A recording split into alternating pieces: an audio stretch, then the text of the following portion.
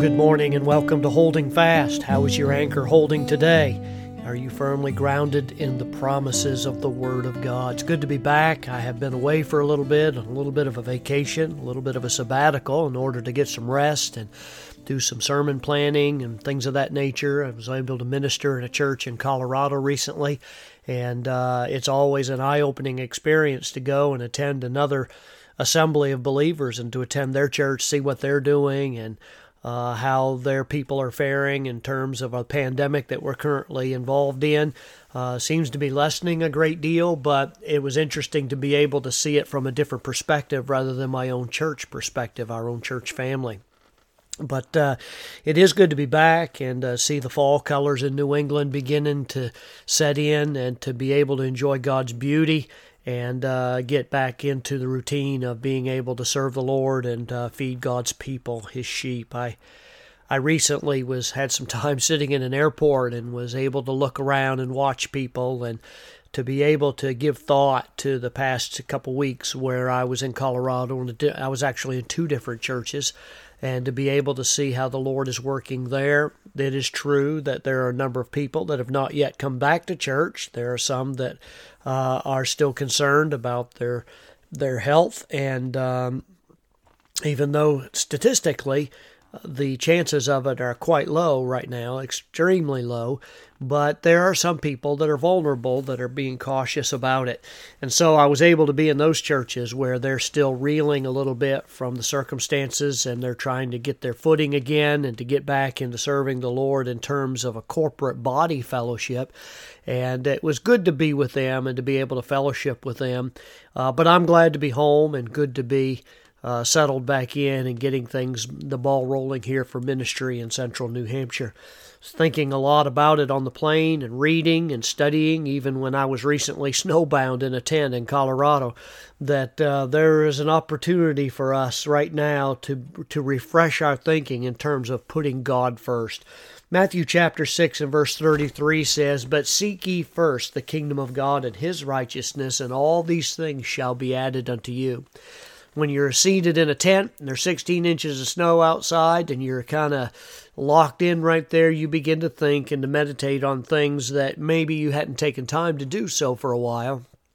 And I was found my thoughts drifting towards those things that really matter in life, those things that are preeminent, that are priorities, things that really matter when it's all said and done, that when I'm off this plane of existence, then what will be left behind.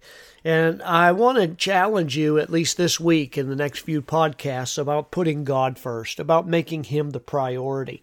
And I know that everybody who is a believer is probably not going to be hostile towards that or antagonistic. There's going to be great agreement with that. Yeah, I think when it comes right down to it, we all have to take moments in life where we examine what takes priority in life. What takes priority in your life this morning? You have priorities. Your priorities are things that change your schedules and capture your passions. They cause you to sacrifice. You defend those priorities. You fight for it. You schedule it out, and you claim it. What is it that comes first in your life this morning? For someone who is a genuine believer, if you're listening to this morning, I would suggest to you that God should come first, according to that Matthew passage. He's the one that should capture your passions. He is the one that ought to, His worship of God ought to change your schedule, not other issues changing your worship of God. His work ought to cause us to sacrifice. I was able to see some real servants of the Lord in other churches this past week that were really committed passionately and zealously to serving Him. Sadly, for many Christians, and I think it's increasingly so, those that are outwardly professing Christ, I see that God really has a small place in their life. He's low on the priority scale. They feel as though they do God a favor by going to church an hour a week.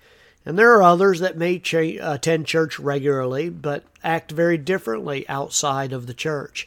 I want to give you a challenge today that if you're a genuine disciple of Christ, reading an article recently by Paul Chapman that I've adapted some things even here this morning.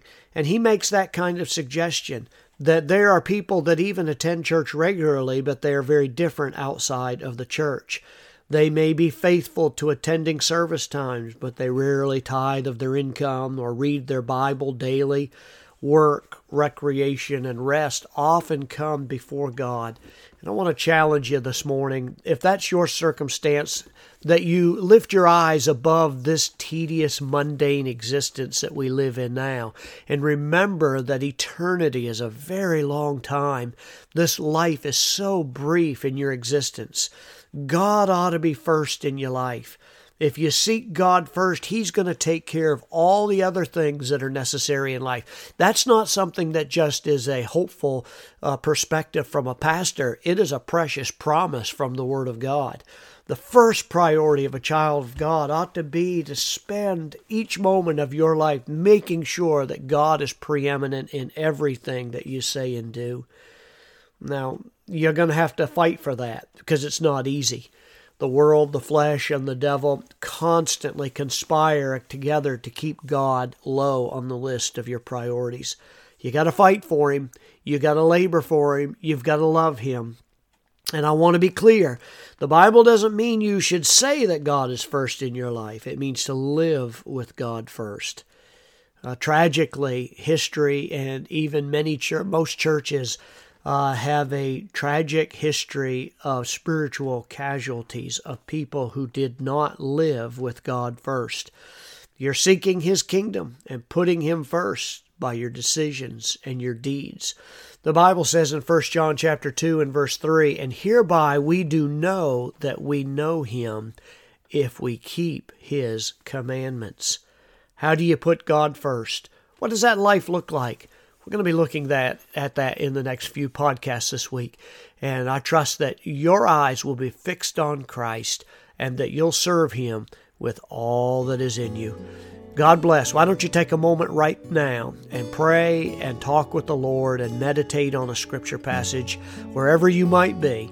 Think on God's goodness, enumerate His blessings, and hold firmly to His promises and walk faithfully before Him. God bless you today. Walk with Christ, live like you belong to Him, and make Him first in everything.